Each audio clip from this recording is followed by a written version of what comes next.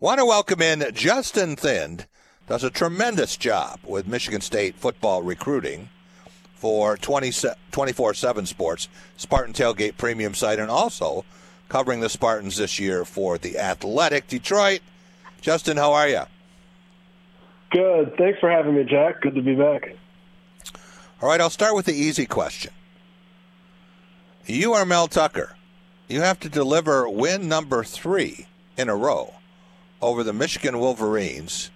How do you do that without putting 6 pounds of X-Lax into the Wolverines' breakfast muffins? Well, I'm going to take advantage of having some good safety health this week, finally, for the first time all year. Ideally, one of those guys can play down in the box. I think either of those guys have that ability. I would probably go to Kendall Brooks. He's going to be able to provide some better run support than Michigan State has gotten from the safety position in a while. Mm-hmm. And then after I prioritize stopping the run and kind of ideally having J.J. McCarthy beat you with his arm, which they haven't cut him loose this year. I think he has some good talent, but I don't think he's averaging anything more than 204 yards per game in the Big Ten. And he's kind of been a Jimmy Garoppolo type, which, as you've seen, can lead you to a Super Bowl, so nothing to sneeze at. But at the same time, I think the priority has to be load the box and get some run stuffing in there, hopefully, and then have JJ beat you. On offense, I think even though people don't want to hear this, I think they're going to have to be balanced just to open up the passing game. And then ideally you can get some one-on-one matchups on the edges for Keon and Jaden Reed. And then maybe you can hit some big plays over there due to mixing in the run and keeping them honest. And ideally, you can also finally have some tight end contributions because so far this season, I think other than the Washington game where Barker had, I think, 9 or 10 targets, they haven't really gone to the tight ends as much as some of us expected, myself included. But Michigan's linebackers, while they've done the job, they have been inconsistent. And I think that's the place where they can take some advantage. So that's what I would do. I would try to stop the run, have JJ try to beat them, and then on offense, I would get the ball to the tight ends and receivers after mixing in more runs than probably most fans would like. Well, if you mix in 2, that's more than most fans would like. That's right. How many times do you think Michigan State will or should call a first down run between the tackles? If they do, I'd like to see Elijah Collins get a higher carry share than he's gotten in most games this year. I think he will get every single yard that is blocked for. I don't think I can say that about Berger and Broussard, even though I do think those guys aren't as bad as they've been made out to be, but I also think they're part of the problem of why the running game has struggled, not just the offensive line, because sometimes if you watch the tape over, there are some holes those guys miss, and I don't think Collins will. I guess I don't have an answer to your question in terms of a number, but I would like to see them use Collins there on 1st and 10. I think they'll have quite a few 2nd and 6, 2nd and 5 situations if they do so. Really? Okay. I'm not convinced that the Michigan State offensive line can produce 4- and 5-yard carries on first down, but I've been surprised. Let's talk a little bit about Michigan State and what the challenge ahead to be bowl eligible. All right, at 3 and 4, they have home games with Rutgers and Indiana. Let's say for a minute that they win those games, and nothing is guaranteed. We've seen this team is capable of losing any game, right. But let's say they win those games. So that gives them 5. That means they need to get a win in Ann Arbor, in Champaign, Illinois, against the once beaten Fighting Illini, or and Senior Day in Happy Valley. Can you give me a percent chance, 0 to 100, in each of those 3 games? What percent chance do you give Michigan State of winning Saturday night?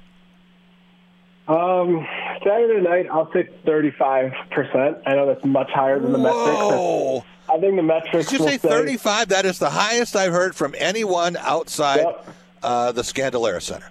So Jack, I guess one of the things I need to point out there is, and when I watch every single snap Michigan State has, or Michigan has played in the last 4 weeks, I noticed a trend that other than the Penn State game, their running game had some big runs that added to the yards per carry that we see.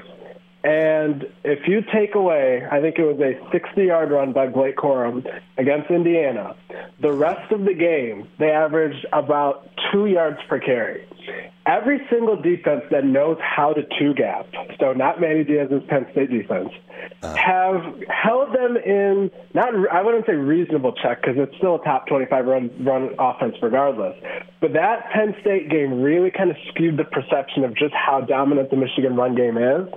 And if you watch the first 3 quarters of the Indiana game in general, a lot of the Iowa game, all of the Maryland game, Michigan was basically kind of neck and neck with all of those teams. I know they opened up the Indiana game by scoring 2 unanswered touchdowns in the fourth quarter, but these games were all pretty neck and neck for the majority of them. And the Penn State game has given people a kind of different perspective on what Michigan is. 35%. We had Steve Grinzel on the other day, and he picked Michigan State to win 27-20, but I think he was just trying to be smart.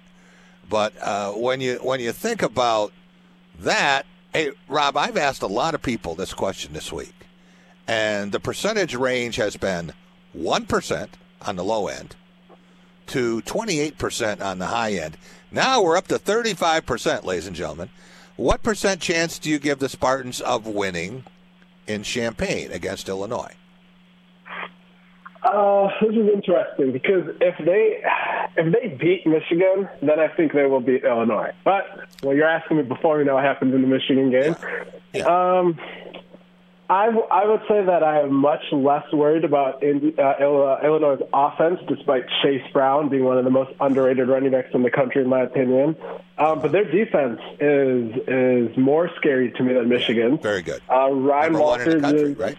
Yeah, Ryan Walters, in my opinion, is the most underrated defensive coordinator in the country. I believe he became a full-time Power 5 position coach, cornerbacks coach, within 3 years of his playing career ending in college. So that's just great defense, great coordinator there. I think their offense not scaring me as much as Michigan's does kind of has me thinking they should be a more beatable team than Michigan. So I guess I'll give me a percentage number here. 38%. 38%. Oh, my God. Okay. Penn State now. Let's say Michigan State has split those 4 games, and they are 5-6 heading to Happy Valley. And Penn State has lost to Ohio State. So this is not a team playing for a championship. Right. What percent chance do you give Michigan State of pulling an upset there? I think so I watched the Penn State-Minnesota game in depth. Those guys, once again, while knowing that Minnesota is going to run the ball pretty much every play since Tanner Morgan was out, they basically cannot stop the run once again. I think if Michigan State has all their running backs healthy, I guess mostly Elijah and Jalen Berger, and there aren't any interior offensive line injuries, especially kind of at left guard, because you don't really have a lot of depth here. I think Michigan State can come in and probably have their best rushing performance against Penn State than they've had since the non-conference schedule. With that happening, I think Keon and Jaden Reed, the NFL players, can have enough offensive production to kind of go ahead and win that game. So I guess once again you're going to be surprised, but I think it's a toss-up. I say 50-50 on Penn State. Not a believer in Penn State. Rob, I want to dispel the rumor that Justin Thinn will be speaking tonight at the Mel Tucker show over at Reno's East. There's no truth to that. You are the prince of positivism at this point with this team. I will counter that by saying I don't have the same faith a lot of other people do for the Indiana game. Really? Okay. Yeah. Well, Indiana did give Michigan a game, so I guess one possession game for 3 quarters. Yeah, but that's here. Okay, all right. Wouldn't that be something if Michigan State beat one of those teams and then proceeded to lose? I think they'll beat Indiana, but I'm just not ready to count that as the same boat as Rutgers. All right. Want to get into recruiting, And what the Wisconsin game did for Michigan State, we know that in terms of the team, it could have been a season saver. For the reaction of the fans on homecoming, and then the fact that Wisconsin played so well last week against Purdue, people can't just say, well, yeah, but it was Wisconsin. Wisconsin looked like a pretty good team last week and 2 of the last 3 weeks.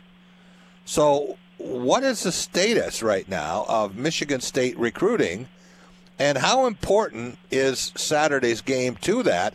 They say one game doesn't make or break it with the recruit, but certainly Michigan State loses 49-3. There's going to be a much different perception than if they win 28-27. Yeah, I think when it comes to wins and losses with recruiting, I think a lot of it is overblown, but it can help you if you win the kind of games that we're looking at here, the Michigan one, maybe the Penn State one down the road. Because when you have these national audiences and kids that are far away trying to get a first impression, second impression, whatever you may have, of a program like Michigan State, it can lead them to say, oh, okay, maybe I need to go visit there, or I need to see what this is all about. Mel Tucker's now 3-0 against Michigan. I think it can help in that regard. Now, when you talk about, okay, they're 3-4 right now, are kids going to decommit because of wins and losses? I think a lot of times where it really comes into play in terms of wins and losses is if the coach might be getting fired. So, for example, Auburn, their wins and losses may actually matter. At a place like Michigan State, really what's going to happen is the kid is going to watch the game. He's going to say, oh, okay, Michigan State lost.